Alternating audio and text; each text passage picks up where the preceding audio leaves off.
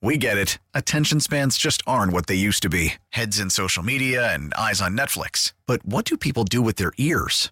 Well, for one, they're listening to audio. Americans spend 4.4 hours with audio every day. Oh, and you want the proof? Well, you just sat through this ad that's now approaching 30 seconds. What could you say to a potential customer in 30 seconds? Let Odyssey put together a media plan tailor-made for your unique marketing needs. Advertise with Odyssey. Visit ads.odyssey.com. The Score! Hey, Chicago. What do you say?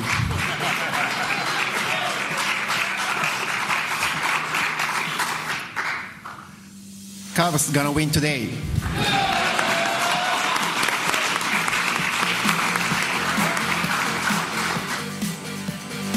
If Shota Imanaga's control, sequencing, and pitch selection is as good as his comic timing and ability to read the rise and fall of a response in the room, he's going to have a hell of a year. Well, let's hope so. Because they're going to need it. What do the Cubs think as Jed Hoyer? And I think Carter Hawkins is there as well. Yeah, he's just like hanging out like Jed used to do. Jed, no, he had a bigger role. Yeah. He actually did he? spoke. He might have answered more questions in this presser than Jed ever answered. He didn't get the Jed Hoyer Potted Plant Award for just sort of being there and sitting there and Theo kind of laughing at him until Theo would say, I'm going to let Jed answer that one as a bit. So it was... Jed Hoyer, it was new manager Craig Counsell, and it was, I should say, president of baseball operations Jed Hoyer, and general manager Carter Hawkins, and new manager Craig Counsell. And the Cubs brass further addressed Cubs pitching.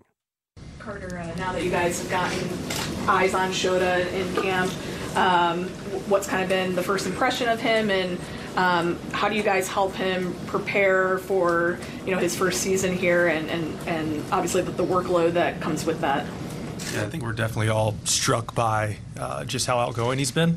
I think obviously there's different personalities and different people, and kind of the juxtaposition of him versus Seiya. It's been interesting. He's definitely kind of been the life of the clubhouse to some extent early on, and I think that'll be good for both Seiya and Shota to have that partnership. But I think for us, it's really about trying to throttle him down a little bit early in camp. I think everyone comes into a new environment and wants to do a little bit more than everyone thinks that they're going to do. And for someone like Shota that we're going to have for 162 games and more after that, and then for several years after that, making sure that we're not doing anything right now that's going to hurt us in September or October. A lot of guys have been experiencing 60-plus, 70-plus outings for the first time last year.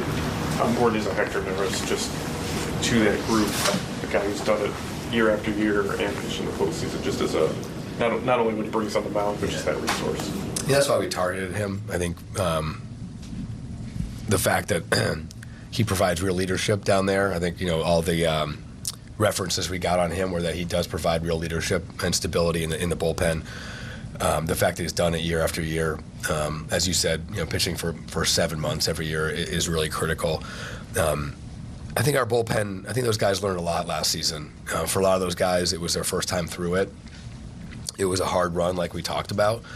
And so certainly we're all hopeful that adding Neris helps that group, but also that they got the experience from being pushed really hard, and they can come back and sort of understand what the workload feels like a little bit more.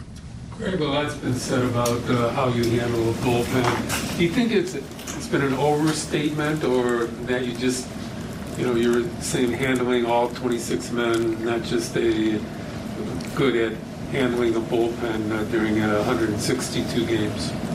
Yeah, I mean, look, you're trying to make good decisions every single day. Certainly good players help you do that. The good players help you make better decisions. And at the end of the game, that's certainly true. But it's, we're trying to manage everything. We're trying to just talk to the pitchers about the game is 27 outs, and we are connected in trying to get 27 outs together. And you guys all rely on each other, and that's how I treat it. I treat it like 27 outs. I treat it like we're all connected from the day before and from the next day. And you're putting that puzzle together to win a game and to keep them healthy. That's what you're trying to do every single day. Jed, you said going back to guys taking the next step, you hope a year from now 5 or 6 guys take that step like Steele. Who are you in particular really thinking can, not to pinpoint, just maybe 1 or 2, but who are you really focused on can believe they can make that step this year? Yeah, I don't want to single guys out because I'll wind up forgetting someone that's really important. But we have a lot of guys that sort of haven't yet made that step to be established big leaguers. Like I'll add Nico to that group, like with Steele. Like he's kind of made that step now where I think you kind of have a sense of what to expect from him. I think we have a number of guys that are trying to make that jump, and I think that's like I said, that's the fun part of this is watching those guys do that, because that's how in my experience the way teams overachieve and the way teams have special seasons is by having guys do things they weren't projected to do. And I think that we have a number of guys in this camp that I think have the chance to exceed expectations, make that step, and I think that's how you end up you stacking those players on top of each other. That's how you end up having a special season. Even though this is your first in the job and new players, is there a comfort level just because you have seen these guys so many times over the years? Yeah, I mean there is. It really does feel comfortable. I spent time at the complex like in December and January. Got to know a group of people then. Certainly. I've spent time at Wrigley this winter. There's a big group of players that run through Wrigley all winter, so got to know some of the core guys there. And then, this place feels familiar for sure, and because I've been pretty closely associated with, because competing against them, it does feel familiar, and that does make it easier, no question about it. Every time we talk to Pete since the season ended, he doesn't seem very worried about when his next opportunity is going to come at the big league level. Just what is he mentions wanting to bring Belly back, or he talks about Mike Talkman even potentially being there. What does that kind of tell you about who he is as a person outside of just a player on the field? Yeah, I think I've mentioned this. I sat down with him at the end of the season in Milwaukee. We were up there and we had a great conversation at the end of the season, and we talked about how I think what happened when he came up, I think is going to be the best thing that ever happened in his career. I think that having some struggles, learning at the big league level, I think is something he needed. And I know he worked unbelievably hard this winter. He was here at the complex almost every day, hitting with Dustin Kelly, making some adjustments that he knows he needs to make. I think he's in great mental space. He looks great physically. He's been working on his swing. And he's a good teammate. I think he wants the Cubs to win. I think he knows he's a really good player. I think he knows he can help us win baseball games, and he wants other people around here that can help us win games too. So the fact that he's so open about that, I think says a lot about his character, and I'm super proud of what he did this winter. Hey, Jed, after Shota signed, I think you said something like it would be unlikely that more to the rotation. Is that still the case, or like there's one or more additions? What would that look like?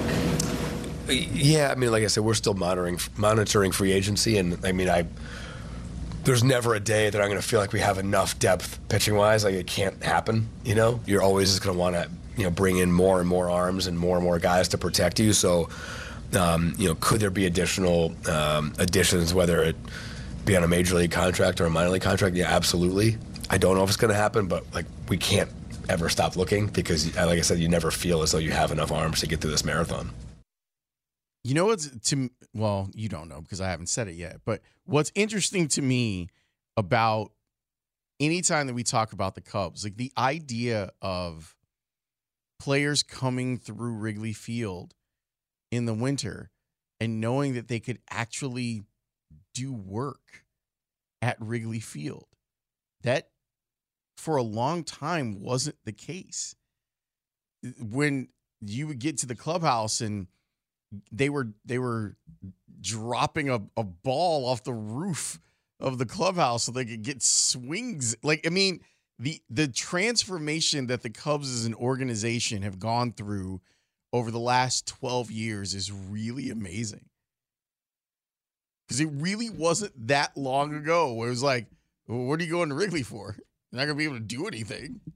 I remember being with the little kids at Bash Academy right off of Rockwell and Belmont, and you hear ding, ding, ding, ding, and all of a sudden you hear, and You look over and it's Anthony Rizzo. Like, what is he doing here? He has to be here because he doesn't have a place to hit in his own building. Like, come on. I love that. I love that they've got that now for them. Professional spaces. Yeah.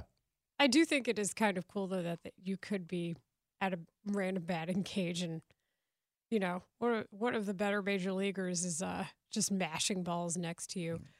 What do you think about any of the things that the front office had to say when it came to where they're at in free agency? Because the reference to, like, the closer's warming up, for example, as to the length of the game in the free agency period for them. Do you care? Do you think it's just posturing? I think that this is where free agency is now. If you're a big fish in free agency, I think that you have an opportunity to kind of lengthen things out. I also think that there is some fatigue, and the best players in the game are figuring it out now. I don't have to be, if I'm Cody Bellinger, I don't have to be at the facility every day. Nope. And I maybe don't need 7 weeks to get ready for a season. Maybe I really only need 4. So why, whatever my choice is, why make the choice quickly if I don't have to? If the money's going to be the $300 million is the $300 million, and I know that for this particular offseason, I can give myself some extra time to spend with my family or just veg out before I go and get into the cycle that is baseball, the long marathon that is baseball. If you're giving yourself a couple of extra weeks to do that, I am here to celebrate that. Especially pitchers. It's one thing, position players, when you really look at pitchers, I think actually do need the time. But they can. If you're a starter, you need the 6 weeks to ramp up. And a lot of them do it on their own at these various academies where there's all kinds of professional and college players. There's a million catchers that you have there. And I would rather, I know that I'm sounding duplicitous in this, but I would rather have my pitchers working at the facility than at Bash. At least where you can keep an eye on them. Correct. And what their arm might be doing or not doing. But if you're a position player of note, or even like a veteran pitcher, you know, like, because what you don't want to have happen is what's happening with the Astros right now, which anyone could see coming. Justin Verlander's arm hurts. Of course it does. He's old. It's also the nature of baseball as an individual sport that masquerades as a team sport, where unlike hockey, basketball, football, where they work, we would hear Tom Brady's getting his receivers together to work, or Aaron Rodgers to work his special coach. You don't have to do that in baseball. It's a little bit of that. A little bit of that. Where do you, when I give you the flip at second, where do you want it? Or what language are you speaking when we're both going back for the same fly ball? PFP, too. Sure. There's all kinds of, there are moments, but for the most part, you can prepare your game like a golfer, and you are an individual player, where these other sports, look, this is the play we're running. You got to know small forward, you got to know power forward, and you got to know every permutation on this baseline out of bounds. And you set the, so the teamwork aspect allows a baseball player to show, you know what, I'll get there when I get there. Everything will be fine. Are we going to talk about this major breaking news? Yeah, we have to. We have to. You want to know why? Because your man. I wanted your man. I wanted him to be good. I wished him well, and it turns out he was impaired at many of the important necessities. No. Not that your man's. Your other man. Your man's. Oh, that. Hey, okay. I think it all comes together. Your man's.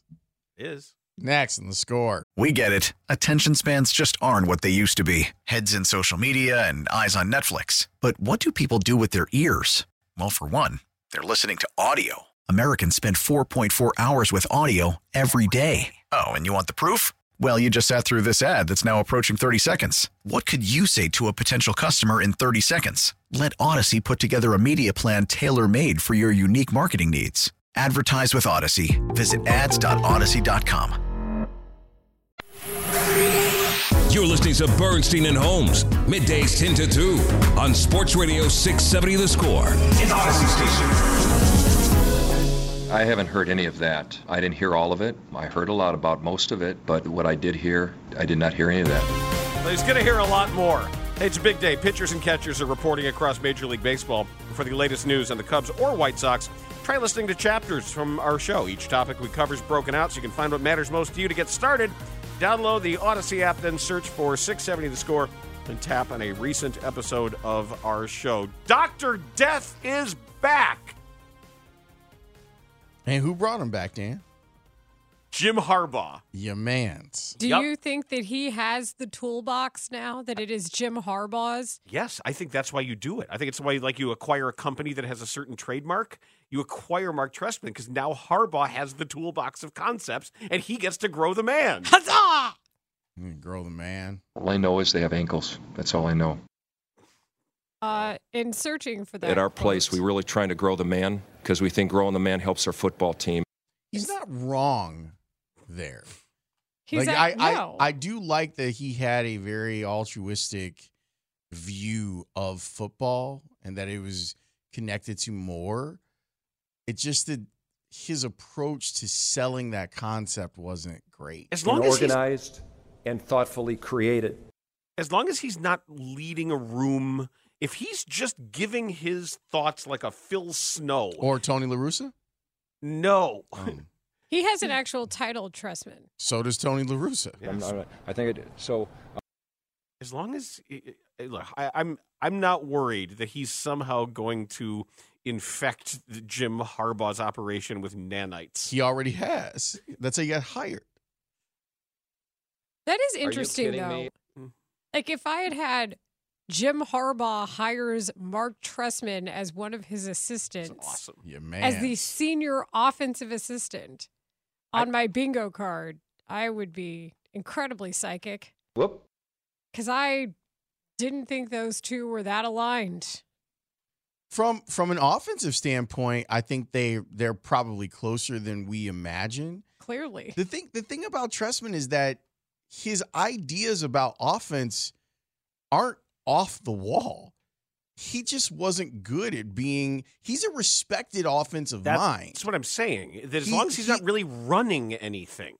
I mean, even if he were not you were going to make him your offensive coordinator. Like his problem was an inability to lead NFL players. To communicate with them, to have them understand what was in his head. There was always a disconnect. It was sort of the problem Mike Singletary always had, as it was explained to us, that when Brian Billick referred to speaking Singletary-ese that nobody else understood. I don't think that even after being as decorated of a player as Mike Singletary, there isn't anything in his resume as an assistant that rises to the level of what was in Trestman's resume as an assistant. You know what I mean? Like, Trestman came in as having done the job. This guy is an offensive guru. Singletary's more about vibes. You know, I'm the tough guy. I played on the best defense ever. I'm here. I think he probably has more leadership ability than Trestman, but even still, it came out very clunky. Right. And there was a similar failure to communicate, a similar disconnect, and Trestman just had no authority. None. No authority, and they Brandon Marshall stepped all over him. Lance. That's okay. I'm not trying to be smart. Lance stepped all over him. Lance was just trying to open a restaurant. Let that man open his restaurant. Even the kicker. Is the Double Nickel still open? I would bet not. That's a tough business. He's sore. Man. I mean, that's really where it's at. He's sore. There hasn't been any indication of that. Sore, eh? Anyways, back to the question. Is Phil Emery still working? He was with Atlanta. Is he still there, or did he retire? I think he retired, actually. The 847 says, to complete the Bernstein dream staff, all Jim Harbaugh has to do is now bring on Tim Beckman. Oski. Yeah, Phil retired in May of last year. Okay. So it's Ryan Pace's team to run. Which is that can't be the only reason people are making the Falcons connection and the Justin Fields home as well. Like there's got to be the reason that people were making the connection initially is because it's where he's from and because of Arthur Smith. that Arthur Smith seemed like the type of coach that might be able to get the most out of him, which is now the reason why people are making the connection with Fields to Pittsburgh, because Arthur Smith is the offensive coordinator there. Dan and I were talking about it earlier in this week. The thing that's really interesting about that, though, is that Arthur Smith, his offense works primarily under center. And Justin has spent a majority of his time playing out of the pistol or out of the shotgun. Now, I have a working theory that because we're seeing so many bad snaps all over football, that maybe we'll see some offenses go back to a little bit more of under center. And how hard is it for a player like Fields, who's done some stuff under center, but primarily has worked out of pistol or gun? How hard or easy is it to learn an offense when during play action you're turning your back to the defense? We should note, too, that that's not the only former Bear coach on Jim Harbaugh's staff. Yes. Did you see who the quarterback's coach is? Brian Greasy. Shane Day. Oh. Greasy has a job. I know. Shane Day was Mike Martz's hand-picked valet. See, he's putting it all together. So, everything that's happened with the Bears over the last 30 years, Jim Harbaugh is putting together in a staff out in Los Angeles. The Infinity Stones is what he's doing. If he successfully recreates... I didn't say they were good Infinity Stones. Well, if he successfully creates that coaching staff with that many, man... His quarterback's coach is Mike Martz's quarterback. Does he have a linebacker coach? Because Lovey's not doing anything. Just do that. Have Lovey come out there and teacher. Navarro Bowman is the linebackers coach. He's so good. Navarro Bowman was so good. So he's putting together a good staff. Him and Patrick Willis. Shout out to Patrick Willis. He made it to the Hall of Fame, too. We didn't care because, he's not our guy. But watching those videos of everybody getting the knock, his was one of the most moving. Yep. I also loved Andre Johnson's reaction because it was peak Andre Johnson. Patrick Willis is another one of the guys that walked away young, right? Didn't he only play like 8 years? And people are like, why is he retiring? And he's like, I don't want to do this anymore. I want to slam his body and his head around all the time. That's what I was saying about Christian McCaffrey. That's why I was trying to, circling that name as a possible short-termer. Megatron has come out recently and talked about stuff. Andre Johnson, another. Yeah, Patrick Willis, 8 years. That's it. Only 112 games played, and that got him in the Hall of Fame. Because he was that dominant. I mean, he's worthy. Don't get me wrong. I mean, look at that production. And he only had 6 games in his last season, too. Wild. No, wait a second. The 773 says, this is great. They're collecting incredibly finite stones. Yeah. And the 312 says Sanjay Lal turned the Bears' job down to work with Harbaugh and Trestman. There you go. And I mean, if you had the opportunity, that would be a good staff to be a part of, to me. It's not a diss on anyone else. And additionally, while I'm here talking about other coaching staffs, Mike Tomlin put it out there about Justin Fields. Said he was a big fan. That's putting it out there. If I'm Justin Fields, I mean, Mike Tomlin's number one on my list of coaches that if I were blessed with the talent to play football and had a choice, he would be the number one coach that I would want to play for. If I'm Justin Fields, though, I'm also looking around and I'm like, well, hey, that division's not easy, number one. That conference is impossible. Would it be better to go to an NFC team? Like if you're talking... I mean, if you want a division, you go to the NFC South. If you're talking to Ryan Poles and Poles offers you... Take the South. If he says, hey, do you have any preferences? I can't promise anything. Nobody wanted to. I'd love to know if you have any preferences. If I'm Justin Fields, I'm like, maybe Atlanta is where I want to go instead of Pittsburgh, even knowing that it's Mike Tomlin and you're probably going to the playoffs because he's Mike Tomlin and they go to the playoffs no matter who the quarterback is. That's actually a good life question. Mm-hmm. If you have to relocate for a job or you have to work somewhere else and your former boss who put you in a horrible position is perhaps leading the best possible job do you go? I'll answer this question instead from the 802. You heard some of that? It says, wasn't the bad thing about Trestman was that opposing coaches and players knew exactly what plays were coming from every formation, and he never adjusted away? Wasn't that even worse than his social abilities? No. Well, no, it wasn't. But you're right to remember that, and that's why when you look at the Marc Trestman track record, usually when he gets to a team, there is a first-year bump that then sags in the second year when people do figure out what he's doing, and maybe that he's got enough support around him that they can just take the good. But I mean, him. that entire the locker room was incredibly divided. It was a mess. It was lost, and it needed some leadership. And you had a mouthy kicker. You seriously, you had the kicker getting in shouting matches with your wide receiver. Maybe I'm remembering this wrong, but don't you have the Urlacher retirement? Forced kind of retirement in there. Then you have Lance kind of taking over as the middle, and you had beef between offense and defense. You had beef between wide receiver and quarterback. You had tight ends slamming defensive back and saying if basically hadn't. Yes. Yes. And you had the wide receiver calling a 45-minute press conference to hand, unbeknownst to the team, by the way, entirely on his own, commandeered the media to hand out legal documents, unredacted legal documents, with the name of a woman in there that he was accusing of wronging him. And everybody's looking around like, what the hell is going on here? And he's pulling out names that were not supposed to be made public in his own personal grievances.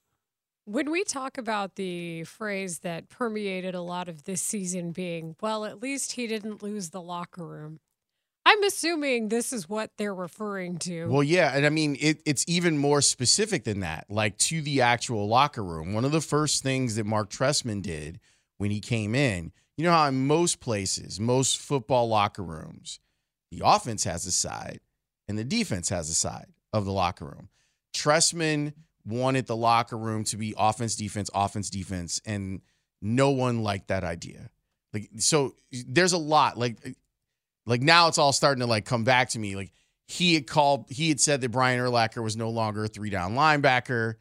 That ruffled feathers. Yeah. I mean, he wasn't. I mean, he wasn't, but still I was dealing with other chaos in Houston in 2014. You don't say that publicly. And then Urlacher got what he thought was a lowball offer. So he leaves. The guy that was his best friend of the team is now in charge of the defense. He's doing other stuff.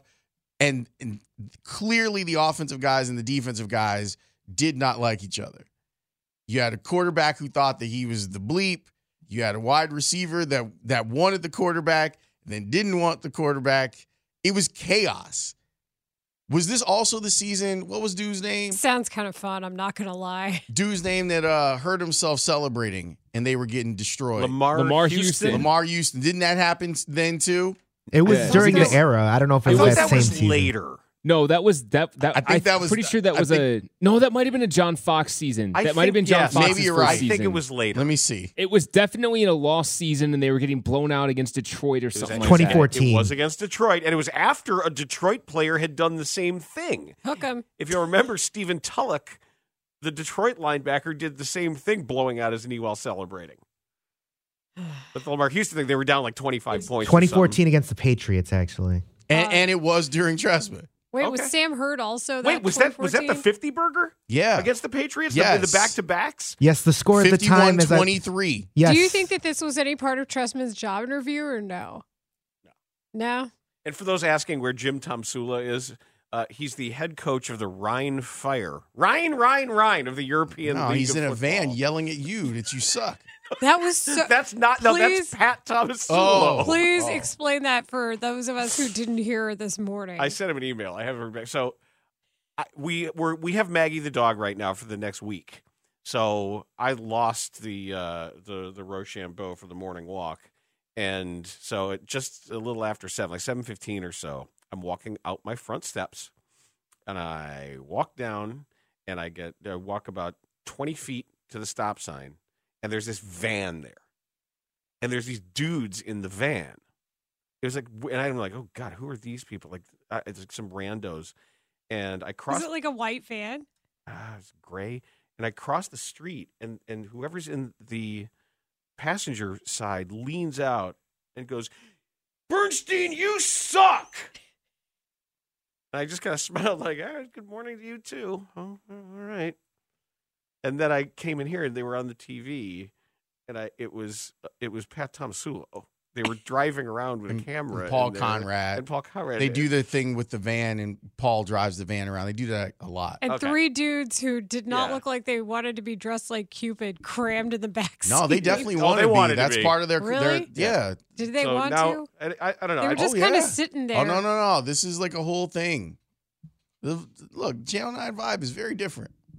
They got different stuff going on. Now I know. It wasn't just some random person telling me I suck. It was a very specific person telling me that I suck. I'm just laughing at the van. Like, the visual on this is just does, pretty funny to me. Like, Paul does this where, like, if someone is hired, they have to go do an interview with Paul in the van.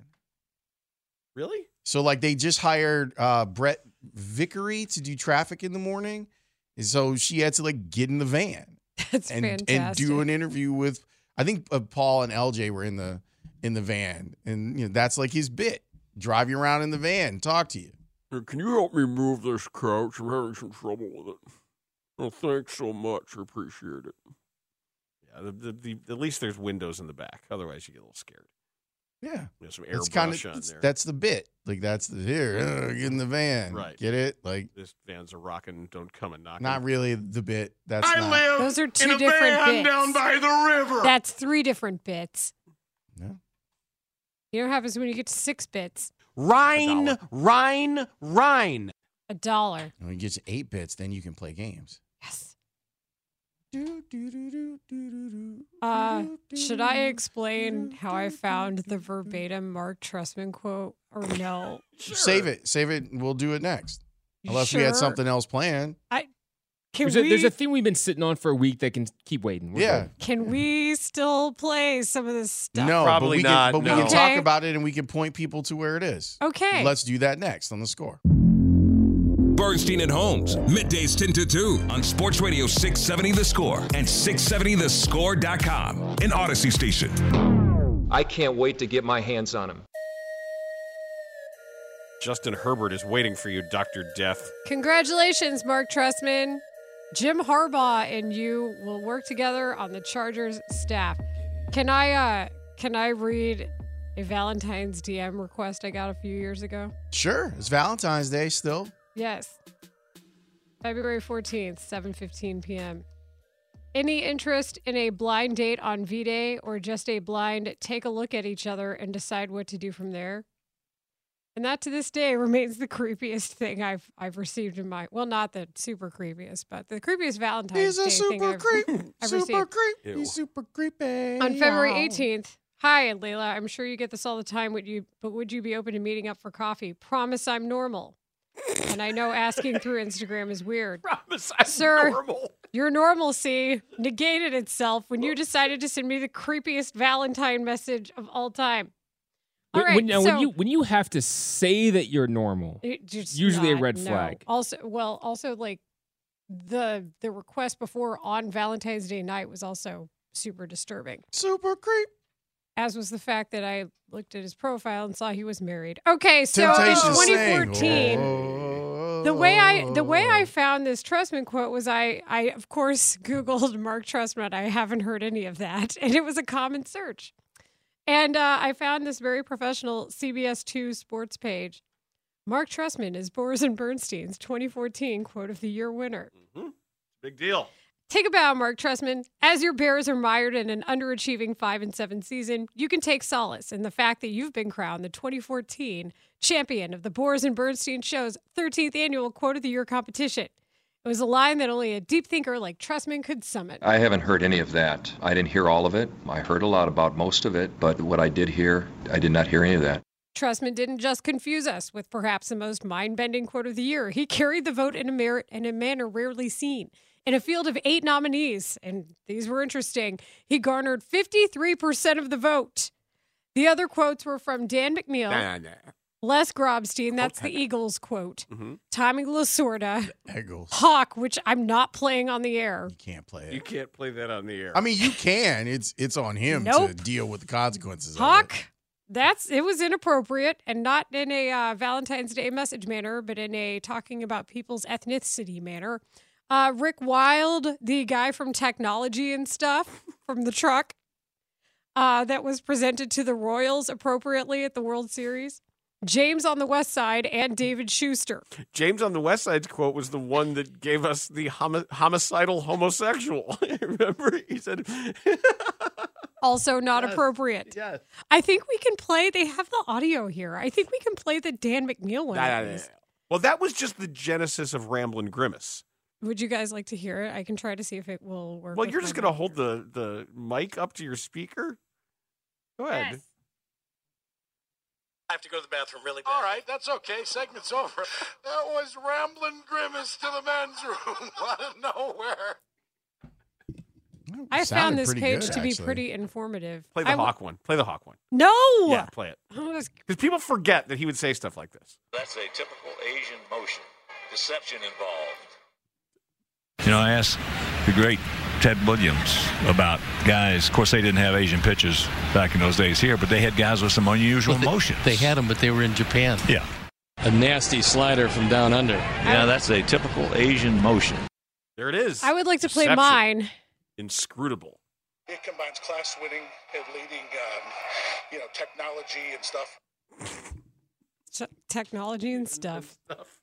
That's the show that's coming up next here on The Score. We get it. Attention spans just aren't what they used to be. Heads in social media and eyes on Netflix. But what do people do with their ears? Well, for one, they're listening to audio. Americans spend 4.4 hours with audio every day. Oh, and you want the proof? Well, you just sat through this ad that's now approaching 30 seconds. What could you say to a potential customer in 30 seconds? Let Odyssey put together a media plan tailor-made for your unique marketing needs. Advertise with Odyssey. Visit ads.odyssey.com.